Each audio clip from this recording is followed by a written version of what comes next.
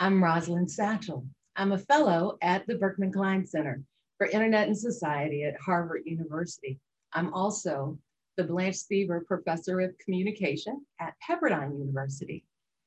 Today, I welcome you to a conversation on an interesting topic that apparently you're interested in too. Over 25 years, I have worked with victims and survivors of violence as a community organizer, a pastor, a church elder, a guardian ad litem, a policy advocate, and now as a scholar, researcher, and professor.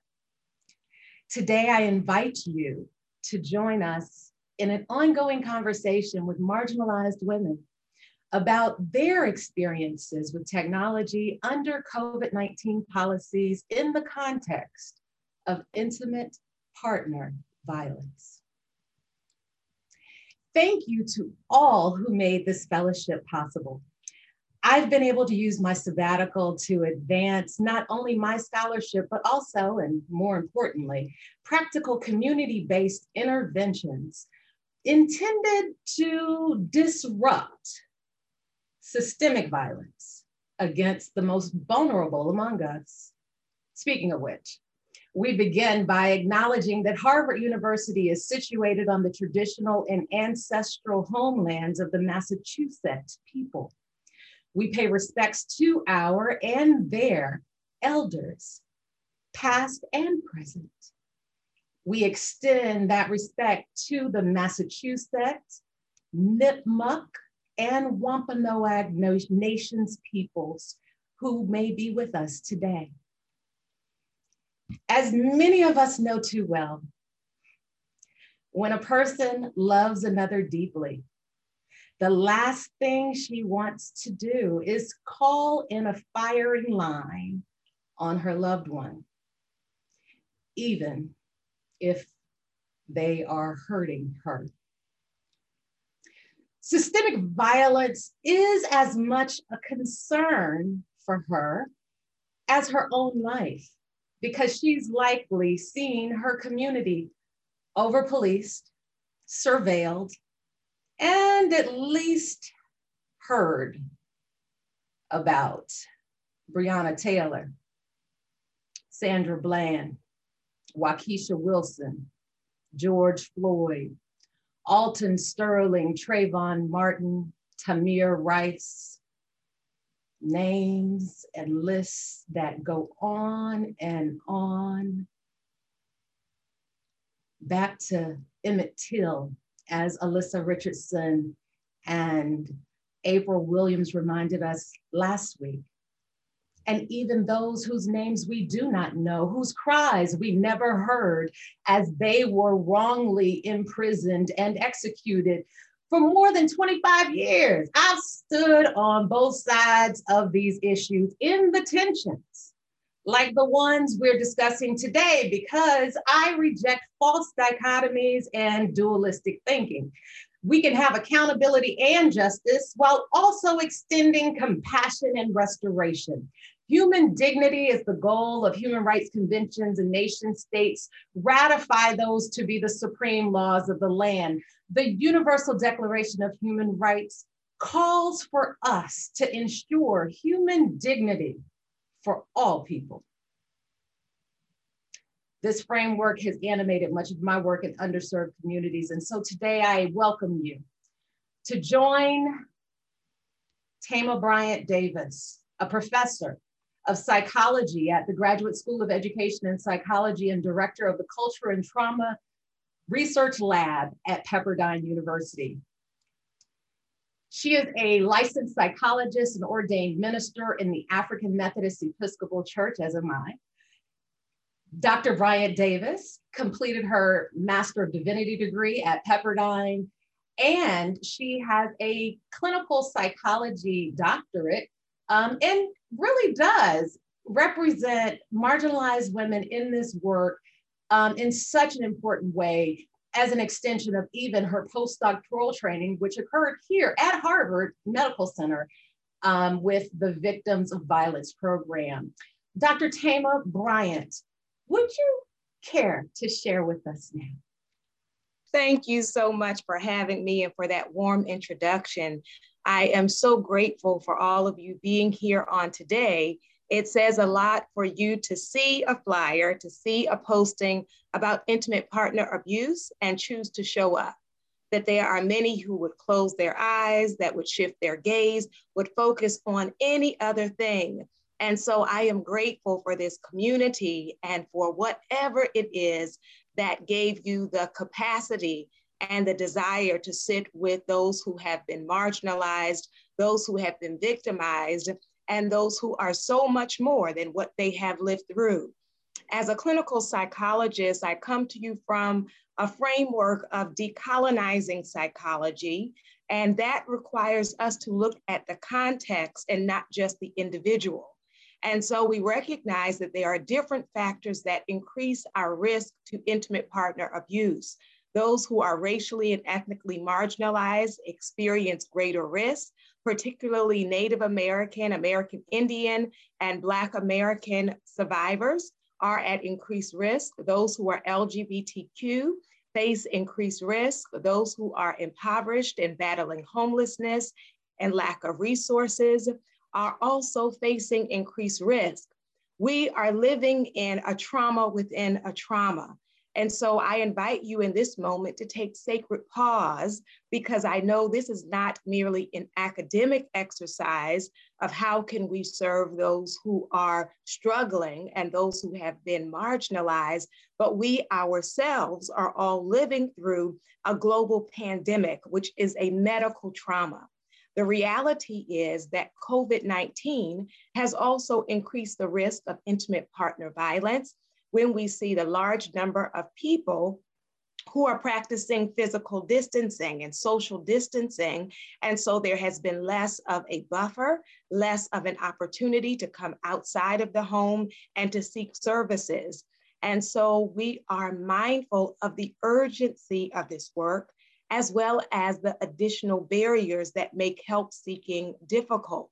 And so not only do we come from a decolonizing psychology perspective, but also an indigenizing psychology and a liberation psychology perspective, which means that there are multiple ways of healing.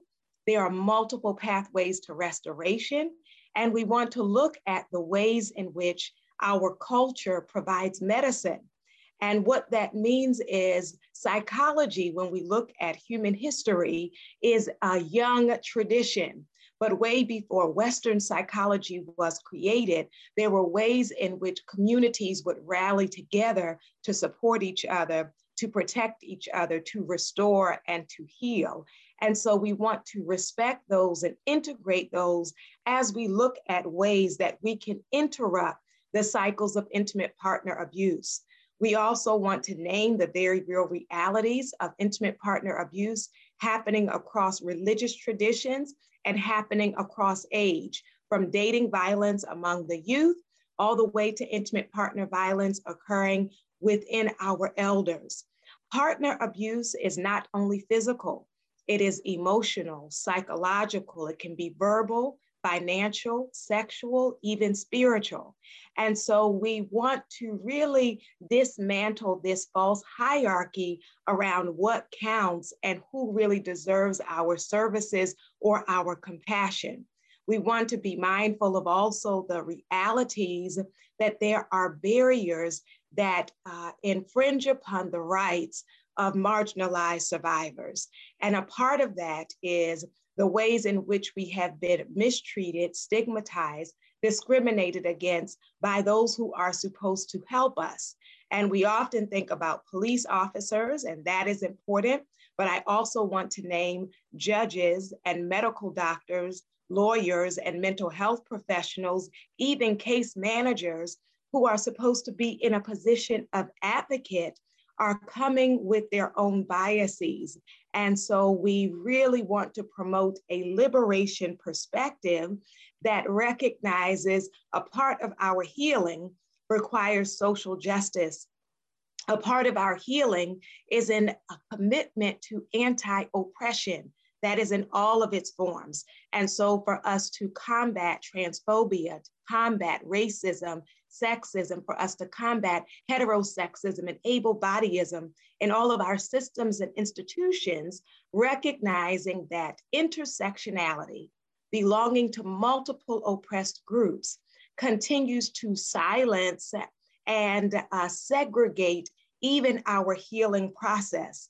And so a part of what we are mindful of in the midst of COVID is the need for technology to be utilized in order to reach survivors and in order to protect survivors and help us to heal and restore. And so many clinicians like me are currently practicing telehealth solely. And so working with people in their healing journey by phone and by internet, which has benefits and challenges. A benefit is people can reach us anytime and anywhere, whatever location we are in and they are in, so it removes that barrier of transportation. A challenge becomes if someone is trying to do their session and the perpetrator, the offender, is in the house.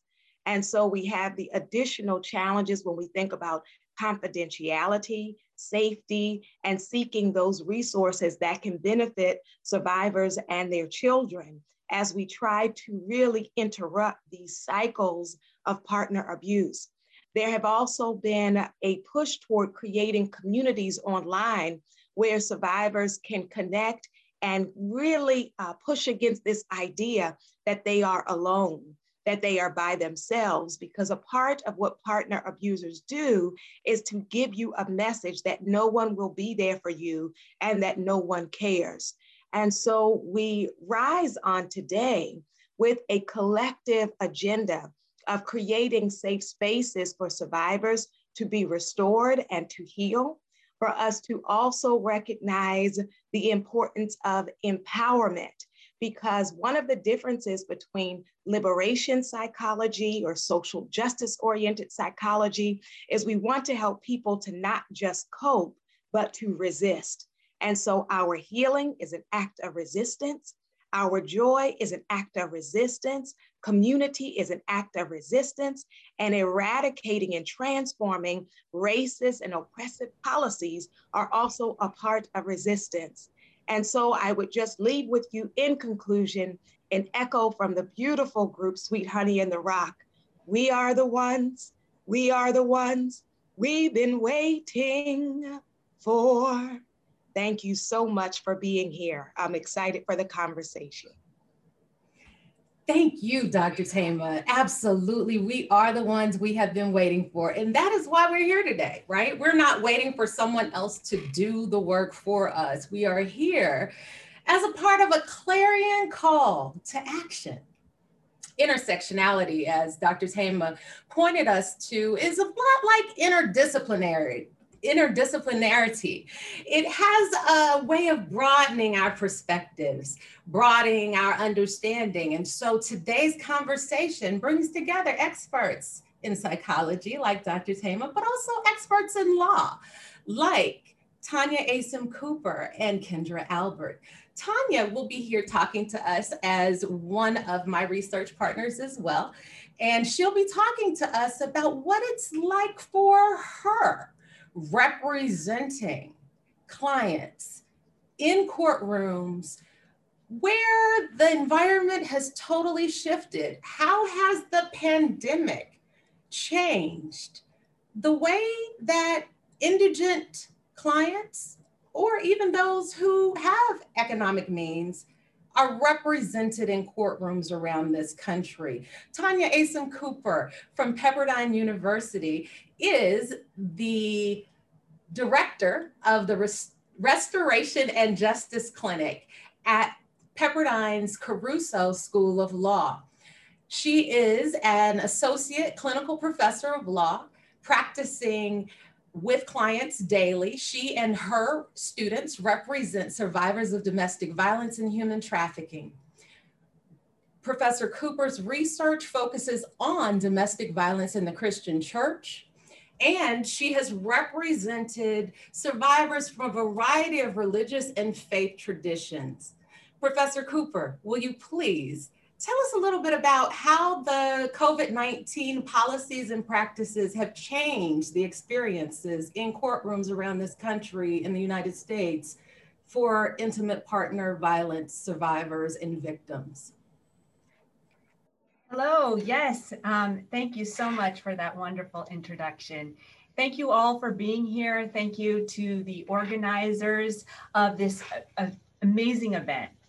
So at Pepperdine Law, where I direct a student-run clinic, we represent victims of domestic violence and human trafficking. And I have personally observed how COVID-19 has impacted the most vulnerable victims of domestic violence, Black and brown women especially. Studies show racial disparities in domestic violence for victims of color, predominantly women, and they are in the greatest danger. From my experience and based on my research, victims of color generally are perceived as less credible victims, suffer more serious violence, and require more concrete evidence of abuse, especially physical violence. They need photographs, they need not just medical records, they need medical professional live testimony. Victims of color face stereotypes like angry Black women or welfare queens, among others. Victims of color are expected to be the perfect victims, with no evidence that they fought back, even if they were defending themselves. Victims of color are less likely to call 911 and to seek traditional law enforcement sources. Victims of color are more likely to be treated as the abuser and arrested when they do call 911.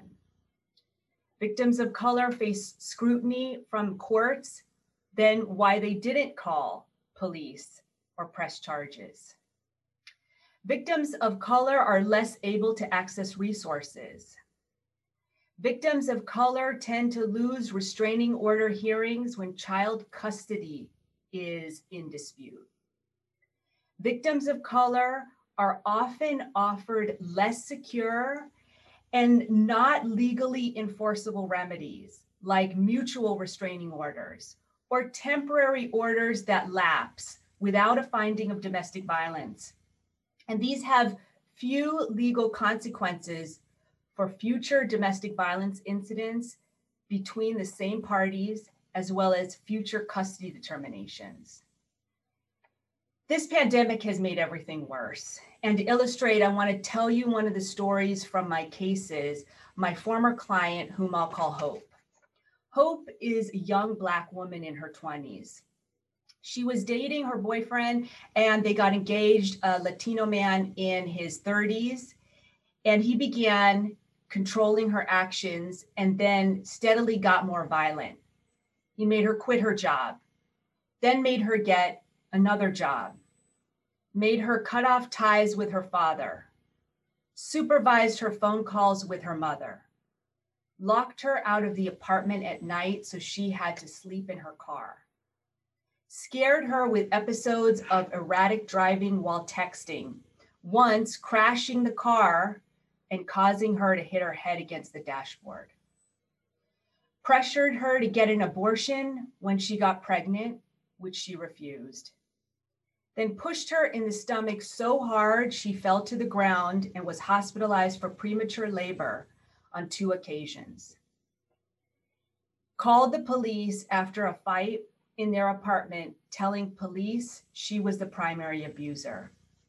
And she would have been arrested if the police officer had not found her in premature labor and called an ambulance instead. All this led Hope to file a domestic violence restraining order request in December 2019.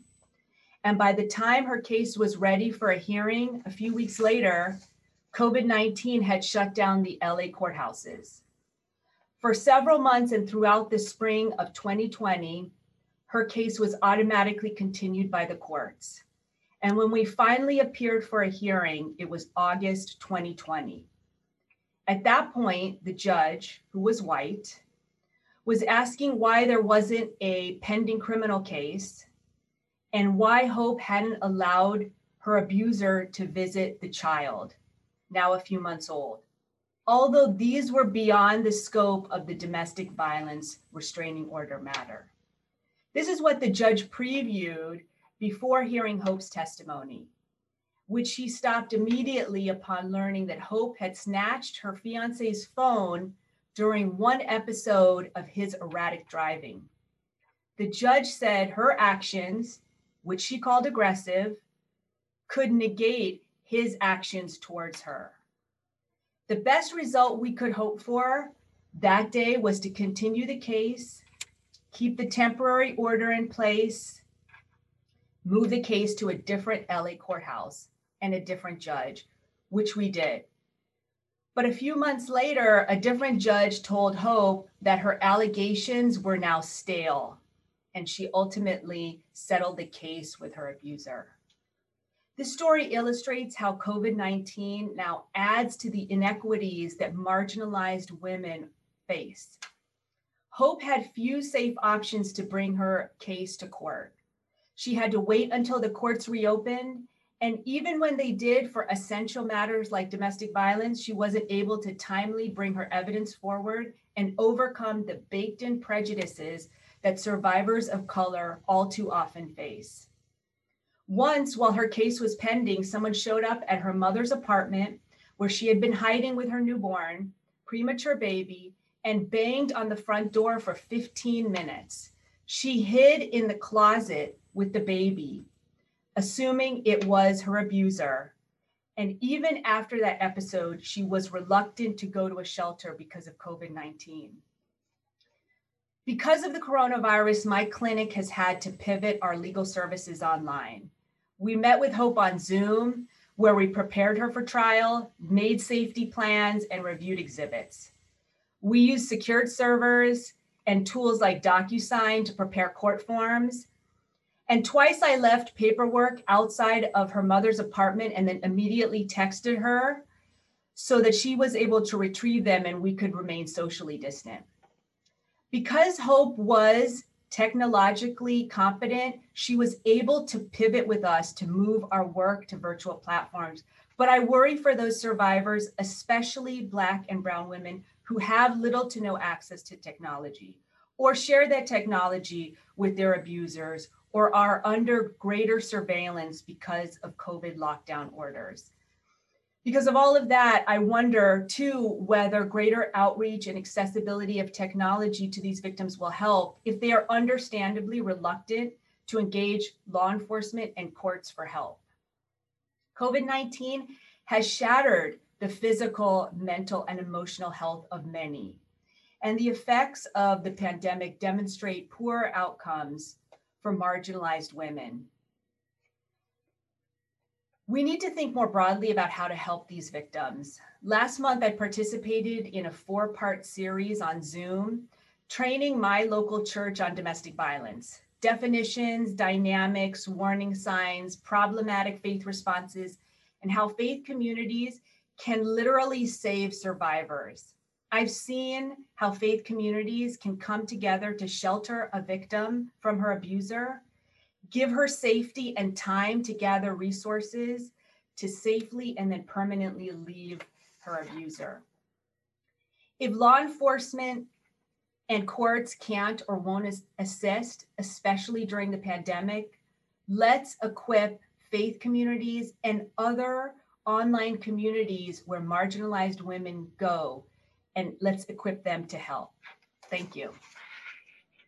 Thank you, Tanya. Thank you so much. It's so helpful to get some real life information, before we have to wait through actually getting the studies and the data back, right? We can actually go to the experts. And fortunately, we've had an opportunity to hear from a psychologist, a clergy person, as well as a lay leader and a lawyer who's representing clients. Now we have the opportunity to hear from Kendra Albert, who is one of our experts here at the Berkman Klein Center as an associate. She is also the clinical instructor at the Cyber Law Clinic at Harvard Law School, where she teaches students to practice technology law. They serve as the director for the Initiative for a Representative First Amendment, which provides funding and support to law students from backgrounds traditionally underrepresented in First Amendment law. Kendra has served as a lecturer at both Harvard Law School and Harvard College. This is an important conversation for all of us to engage in as we look at this pandemic environment, because different questions are arising, Kendra, about what is appropriate and what is not in this environment, what is safe and what is secure. Is a church setting up a Facebook group for domestic violence victims and survivors actually safe, or is it dangerous?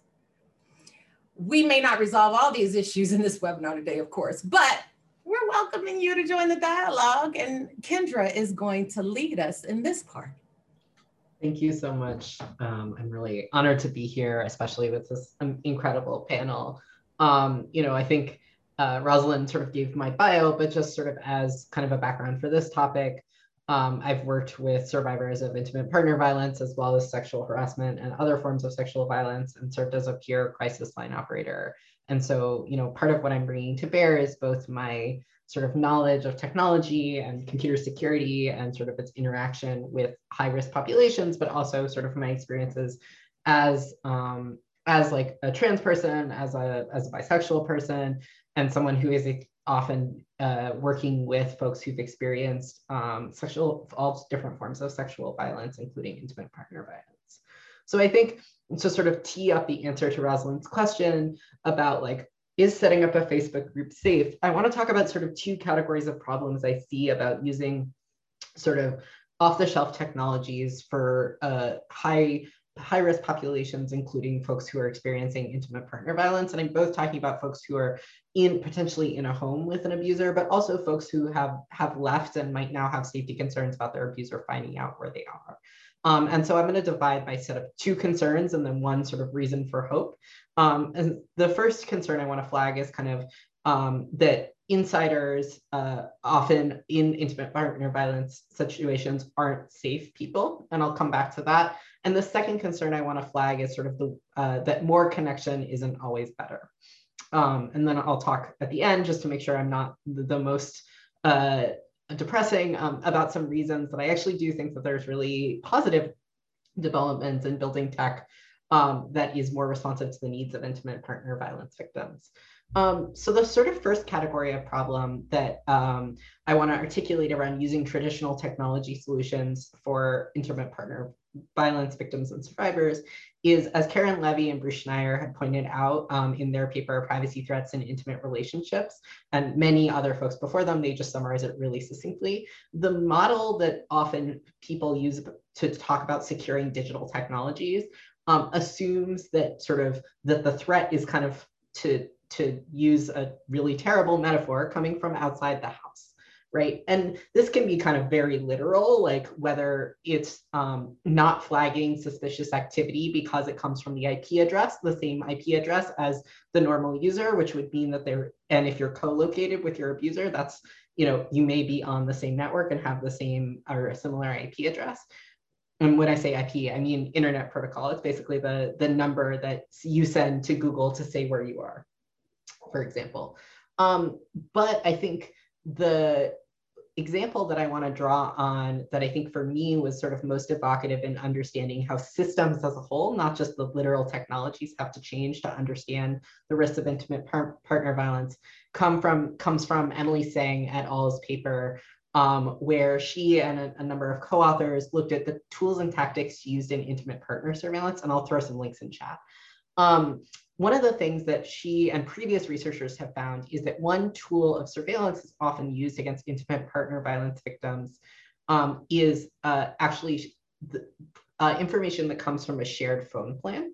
So, we're not even talking about people sharing devices, although obviously that's a threat that people may experience, or getting physical access to devices. But the fact that you're on a family plan with someone who's now abusive to you can give them information about sort of your usage and history. And they even document some abusers suggesting calling the phone company to get a list of numbers dialed, which can result in someone potentially finding out that, for example, you were contacting a shelter, you were contacting a domestic violence hotline.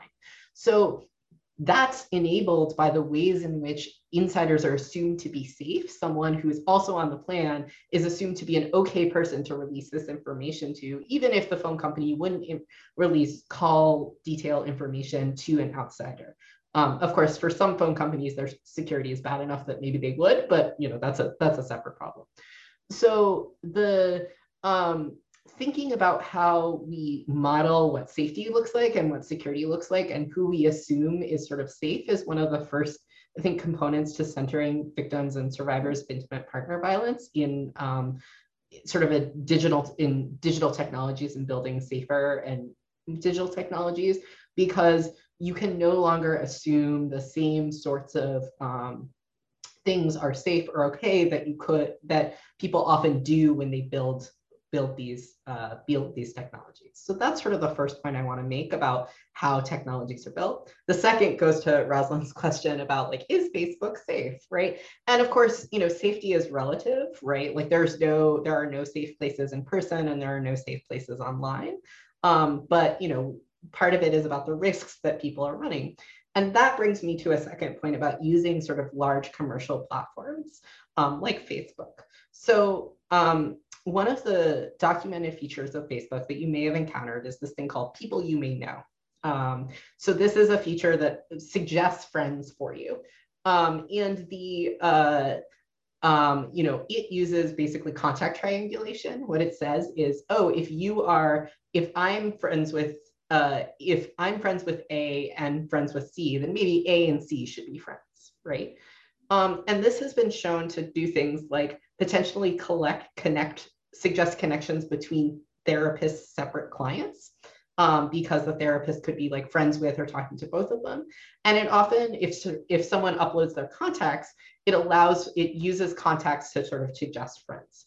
So this has me concerned about the use of, for example, Facebook groups to bring together groups of domestic violence survivors, because there is the possibility that basically you could reveal, it's called, leaking information about who's within the group by the friends, by friend suggestions. And People You May Know, this research I'm drawing from is mostly from Kashmir Hills 2018 reporting.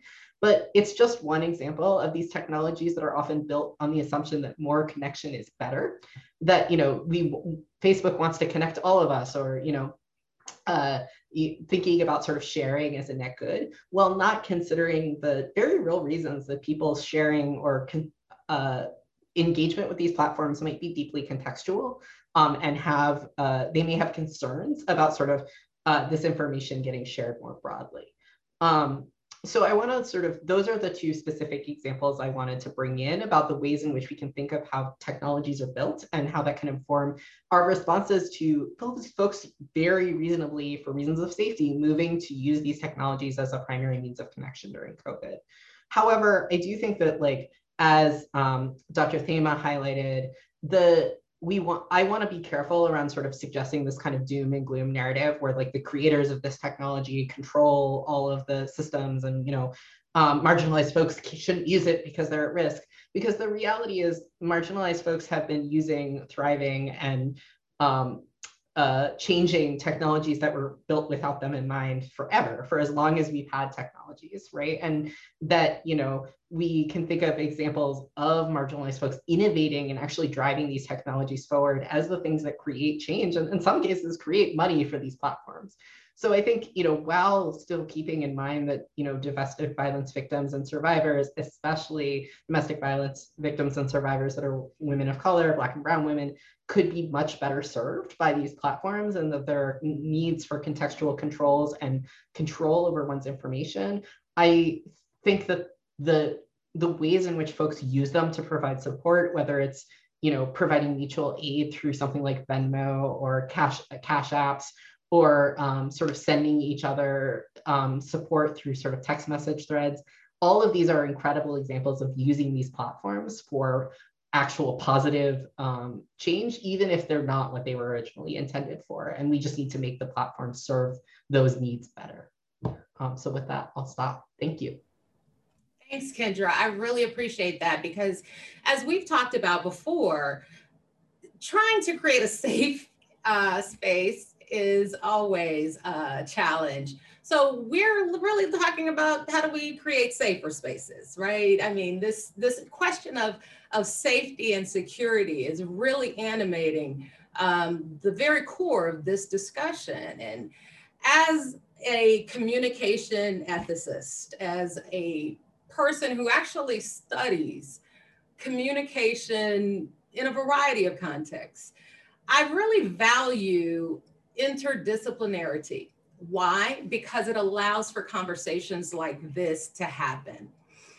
The beauty is that we're coming back to a common core: marginalized women, women who are marginalized by race, socioeconomic status, ability, gender, sexual orientation, language, ethnicity, immigration status, and many more caste markers have very unique experiences that may very well cause them to call for different solutions and different options for justice. Teresa Fry Brown points us to the way that womanist thought uniquely grapples with what it means to place Black women's experience at the center of disciplinary activity and scholarly reflection. That is what we're doing here today.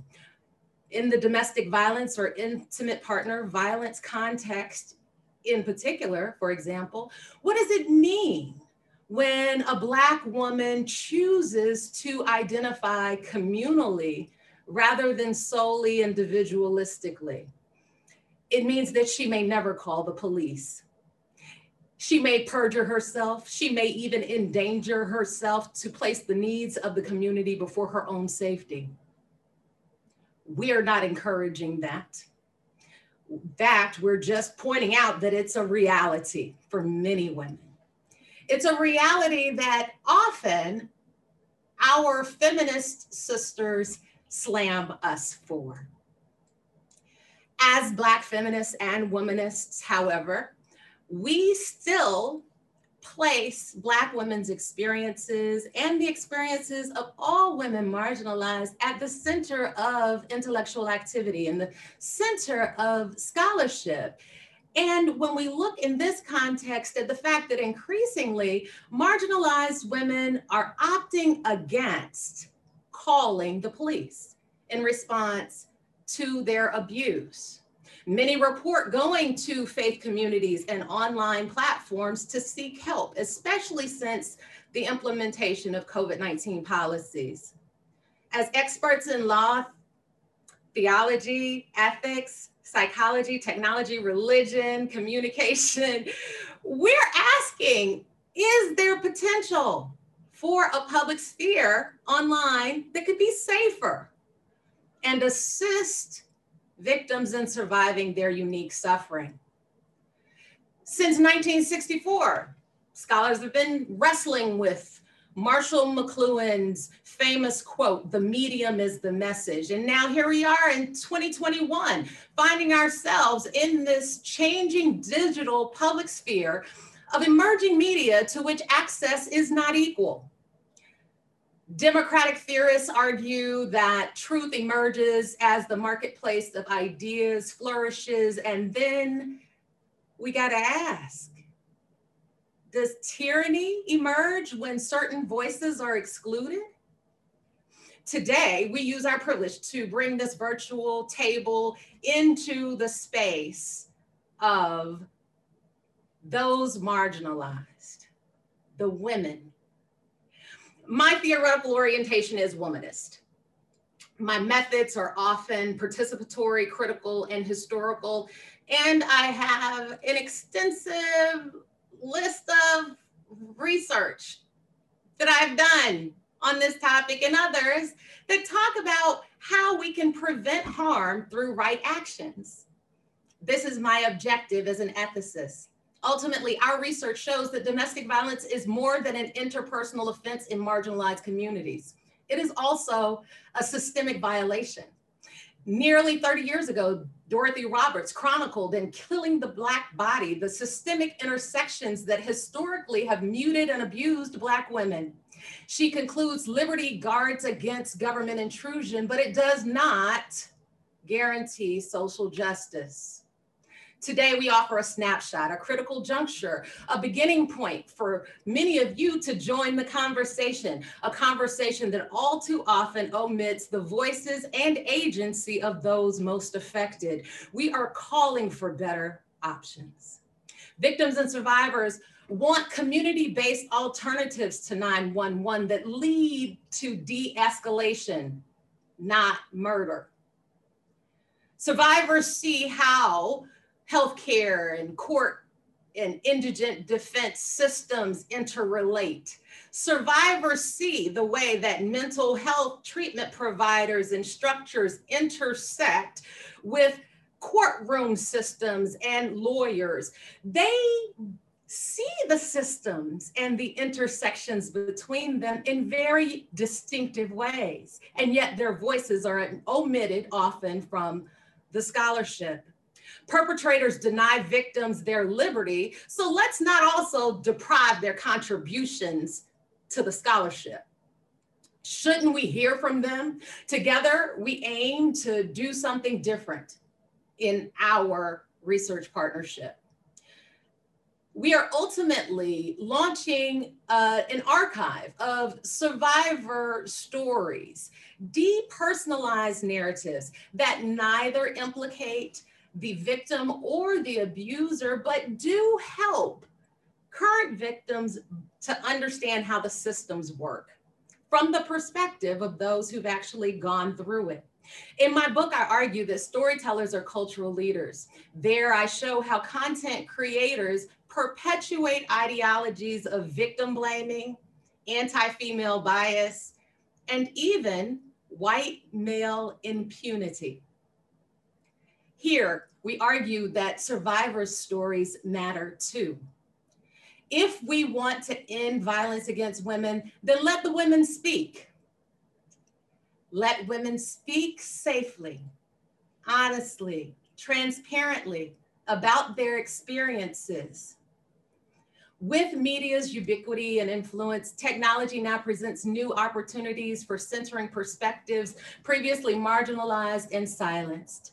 Marginalized women are choosing to trust abusers, often over abusive systems. And we're saying that this is not a choice that they should have to make. They're making these choices, though, with harmful, often fatal consequences. So we're about to enter into the conversation part, where we're looking to connect the dots between human rights and social justice, feminist thought and womanist thought, looking to talk about how do we create safer environments informed by what we know happens in in-person environments, but definitely that could inform the potential of this public sphere for victims and survivors. Coming back to you, Kendra, if you don't mind, I want to come back to an issue that you raised about safer environments and how they might look.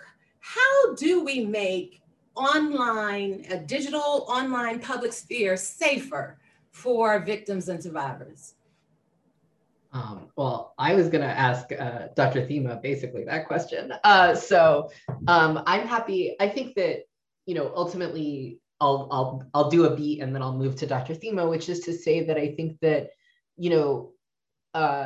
ultimately, I'm really, really struck, Rosalind, by what you said about, people picking abusers over abusive systems. And I think that you have really, you really articulated how the police or child protective services, many of these systems can be the abusive systems that people are responding against.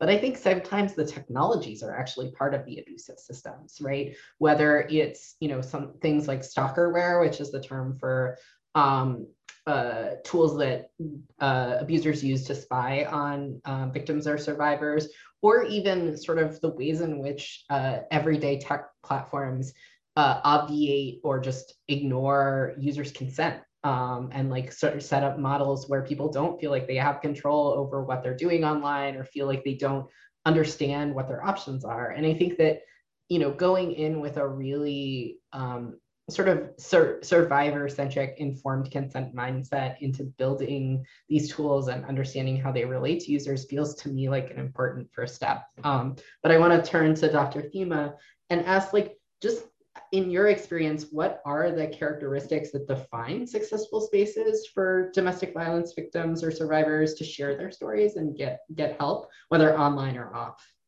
Absolutely. I'd love to jump into that dialogue, and I would lean to you for the technology expertise, which I don't know, but I'll answer it from a mental health perspective. And I'll just say that the H in my name is silent, so it's Thema, but no worries. Okay, so the kind of pieces that stand out for me about what make it safer psychologically is if a space is affirming, if a space allows for connection, and if a space allows for empowerment.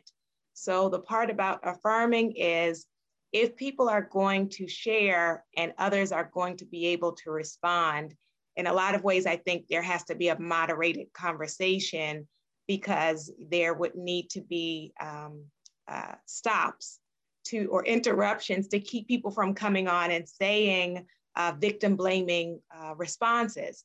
One of the qualitative studies with Black women who have survived partner abuse, they were interviewed about, how do you believe your community sees you as a survivor? And all of them that were interviewed separately, the first word they said was weak, or a synonym for weak.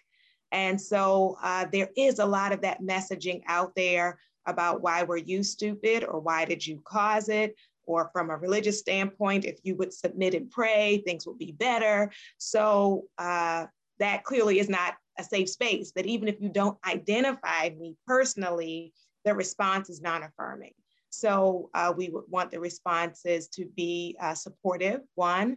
The second part is connection. People are looking for the recognition, I'm not in it by myself. And so a part of that connection can just be in seeing stories that are similar to your own. Another one is if people are able to be in dialogue with each other as they are in different stages. As you mentioned, some people are in it right now, and some people are in the recovery mode. And they're wondering, can it get any better than this? Is there, are there stories of survivors who have now found love and it's good and safe, right? And so wherever people are in that dynamic, creating community is helpful.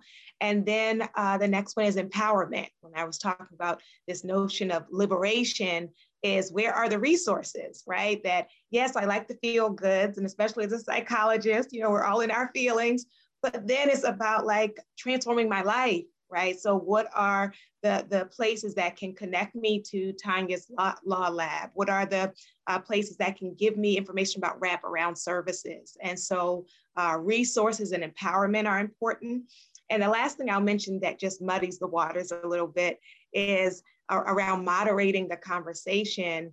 In some ways, for it to be safe, we need to not have super graphic stories for the reader, because people who go to that site could be triggered by really horrific stories, or stories where people are currently in crisis. And we've all seen these on social media when people are like, help me.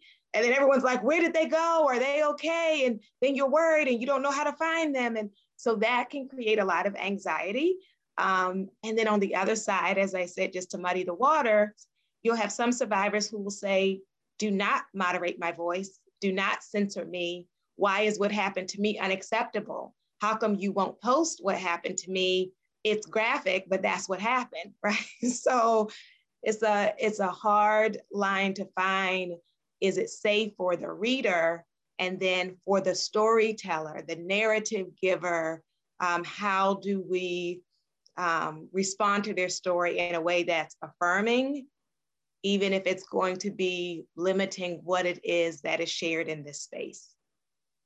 So thank you for the question. And I want to turn it over to Tanya and ask, you touched on this some in your narrative, but what are some of the myths that you have discovered judges or police officers or the general public believe about partner abuse, which many people refer to as domestic violence? What are some of those myths that need to be debunked?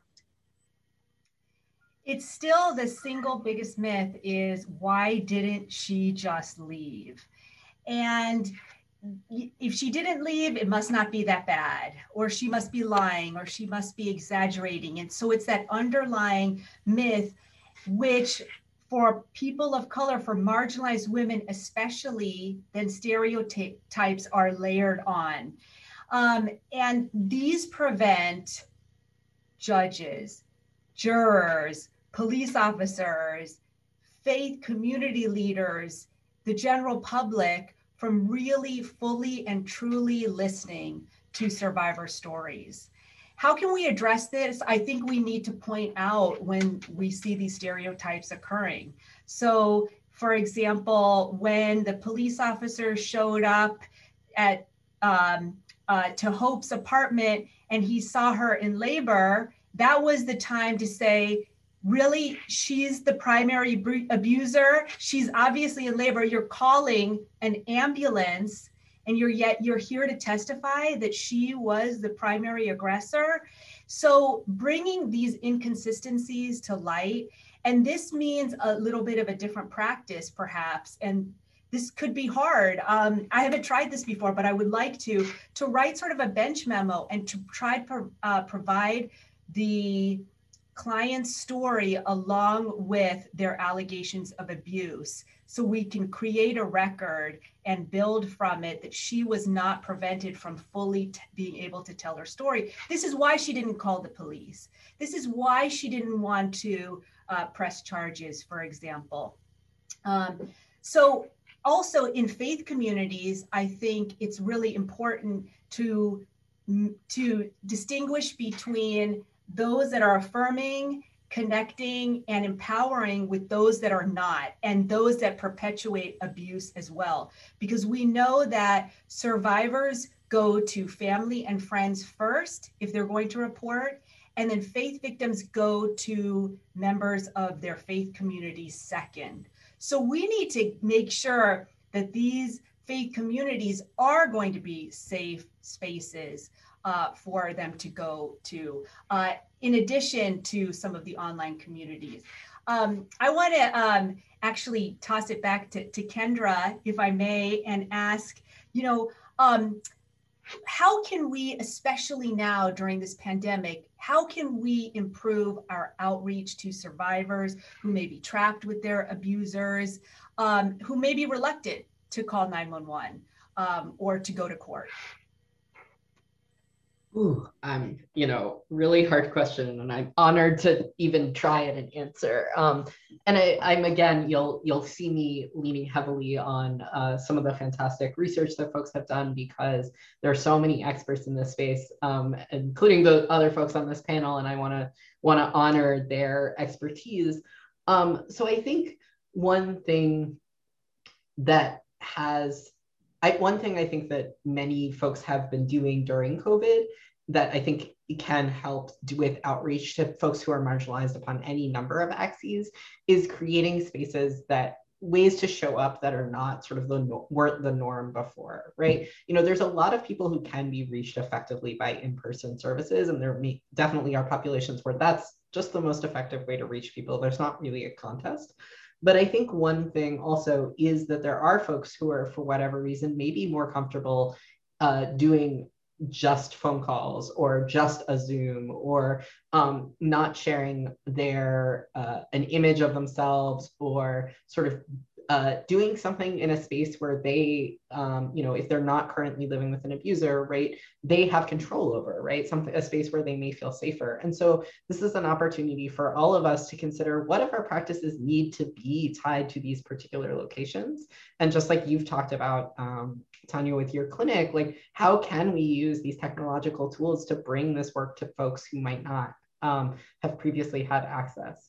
And there's a really amazing paper by the team at Cornell, including Emily Sang and Nicola Dell, who talk about their experience doing computer security interventions with victims of intimate partner violence during COVID, and sort of how the difficulties they've encountered. And I think part of it is that we also need to be willing to have these conversations around safe communication and what folks' risks look like. And I think folks who do intimate partner violence advocacy and lawyers who work with victims of intimate partner violence and survivors often are very accustomed to having those conversations. But sometimes folks aren't, and they need to sort of be starting with that. And with that, I'll kick it back over to Rosalind to wrap us up. Absolutely, because I really appreciate it though, Kendra and Tanya and Thema, because there's so much, right? There are so many questions, there's so many ideas. We are clear that we're participating in a shift in the discourse. We're not claiming to be starting it or founding it. It is a shift that is occurring, and we want to be a part of it. And so we invite you to be a part of the conversation. This does not end today. It's just the beginning, in fact. Because ultimately what we've unearthed here today is a variety of systemic issues that are influencing outcomes for the most vulnerable in our society. Implicit bias in the judicial system, as well as in our university systems, or in psychology, or in hospitals and medical treatment. Implicit bias often leads to disastrous consequences for those who are most marginalized in our society. Whether you are leading a faith community or leading a psychology practice, whether you are a lawyer in the courtrooms or one who really focuses on transactional work, there's an opportunity here for all of us to make a difference. One of the things that I'm most proud of is that I get an opportunity to work with a lot of survivors who, like me, are struggling to piece their lives back together. One of the things I did recently was write a character witness letter for a survivor of partner abuse who also was charged with the crimes committed by her partner. In this case, the ultimate ethical quandary I had was, how do we avoid more harm? How do we prevent additional harm, secondary and tertiary traumas to this family? How do we make sure that the community and systems that rely on this woman and this family are not left in a quandary? We're asking questions about how we support, how do we affirm, how do we stand in solidarity with, and how do we empower victims and survivors with systemic remedies instead of simply individualized culpability. Whether in community journalism, policy advocacy, or ethical public shaming, my work has centered protections for marginalized girls, women, and their communities, just like many of you. I want to thank those marginalized. I want to thank the victims and survivors who've shared so openly their stories of violation and humiliation, and often received scorn and condemnation for it. I thank you for allowing us to work with you and not just on your behalf. Thank you to the men and women who organize and activate communities to end violence against women. Thanks also, finally, to the Cross-School Collaborative Research Program at Pepperdine University that has funded our research over the past 5 years. Thanks also to the Berkman Klein Center, finally, and the board of directors and all of those at Harvard University, Seaver College. We want to thank Valerie Smith, Priyanka Harania, Boaz Cinder, and his colleague Sheila Musavi from Boku, and the many students who have worked as our research assistants over the years in advancing this project. Thanks again to Kendra Albert, Tanya Asim Cooper, and Tama Bryant Davis. I'm sincerely grateful, and I am certain that we are starting, well, no, we're being a part of joining a movement that will prevent harm to the most vulnerable among us. Thank you for this beginning.